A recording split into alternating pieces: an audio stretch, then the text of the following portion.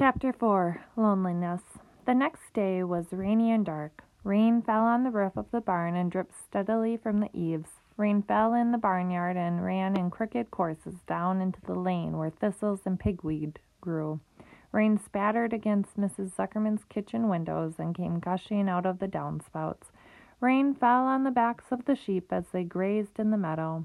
When the sheep tired of standing in the rain, they walked slowly up to the lane and into the fold. Rain upset Wilbur's plans. Wilbur had planned to go out this day and dig a new hole in his yard. He had other plans, too.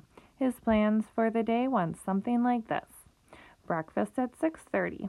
Skim milk, crust, middlings, bits of donuts, wheat cakes with drops of maple syrup sticking to them, potato skins, leftover custard, pudding with raisins, and bits of shredded wheat. Breakfast would be finished at 7. From 7 to 8, Wilbur planned to have a talk with Templeton, the rat that lived under his truck. Talking with Templeton was not the most interesting occupation in the world, but it was better than nothing. From 8 to 9, Wilbur planned to take a nap outdoors in the sun. From 9 to 11, he planned to dig a hole or trench and possibly find something good to eat buried in the dirt. From 11 to 12, he planned to stand still and watch flies on the boards, watch bees in the clover, and watch swallows in the air. 12 o'clock, lunchtime. Middlings, warm water, apple parings, meat gravy, carrot scrappings, meat scraps, stale hominy, and the wrapper of a package of cheese. Lunch would be over at 1. From 1 to 2, Wilbur planned to sleep. From 2 to 3, he planned to scratch itchy places by rubbing against the fence. From 3 to 4, he planned to stand perfectly still and think of what it was like to be alive and to wait for Fern. At 4, this book is so funny. At 4 would come supper. Skim milk, provender, leftover sandwich from Lurvy's lunchbox, prune skins, a morsel of this, a bit of that, fried potatoes, marmalade drippings, and a little more of this, a little more of that, a baked piece of apple, a scrap of upside-down cake. Wilbur had gone to sleep thinking about these plans. He awoke at 6 and saw the rain, and it seemed as though he couldn't bear it. I get everything all beautifully planned out, and it has to go and rain, he said. For a while he stood gloomily indoors. Then he walked to the door and looked out. Drops of rain stuck to his face. His yard was cold and wet. His trap had an inch of rainwater in it. Templeton was nowhere to be seen. "Are you out there, Templeton?" called Wilbur. There was no answer. Suddenly Wilbur felt lonely and friendless. "One day just like another," he groaned. "I'm very young. I have no real friend in the barn. It's going to rain all morning and all afternoon, and Fern won't come in such bad weather. Oh, honestly." And Wilbur was crying again for the second time in 2 days. At 6:30, Wilbur heard the banging of a pail.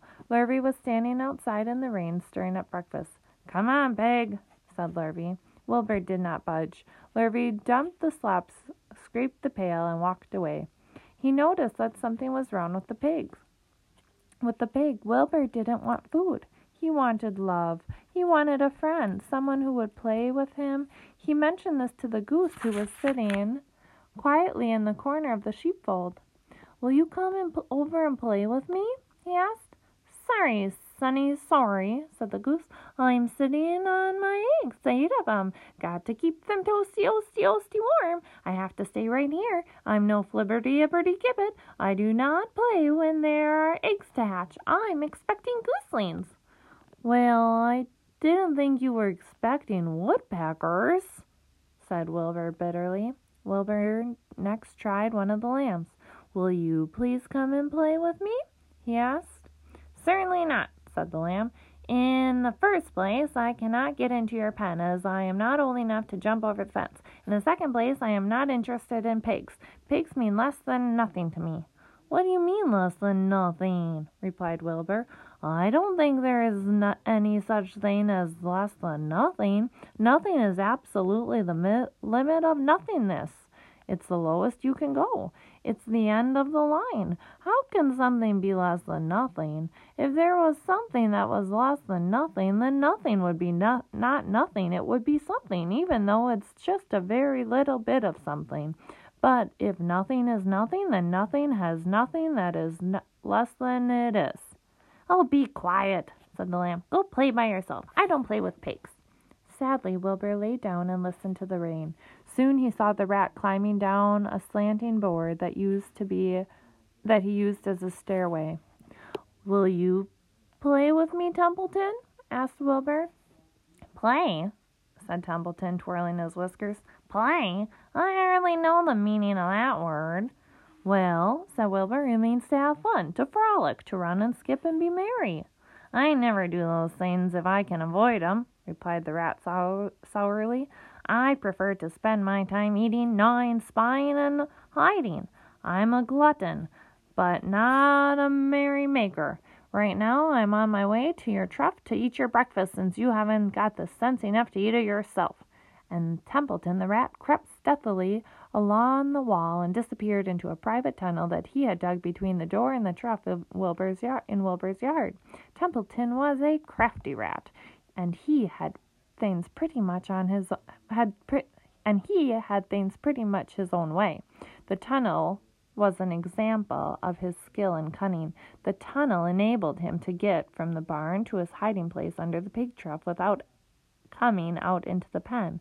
He had tunnels and runways all over Mr. Zuckerman's farm, and could get from one place to another without being seen. Usually he slept during the daytime and was aboard only after dark. Wilbur watched him disappear into his tunnel. In a moment he saw the rat's sharp nose poke out from underneath the wood trough. Cautiously Wilbur pulled himself up over the edge of the trough. This was almost more than Wilbur could stand. On this dreary, rainy day to see his breakfast eaten by somebody else? He knew Templeton was getting soaked out there in the pouring rain, but even that didn't comfort him. Friendless, dejected, and hungry, he threw himself down in the manure and sobbed.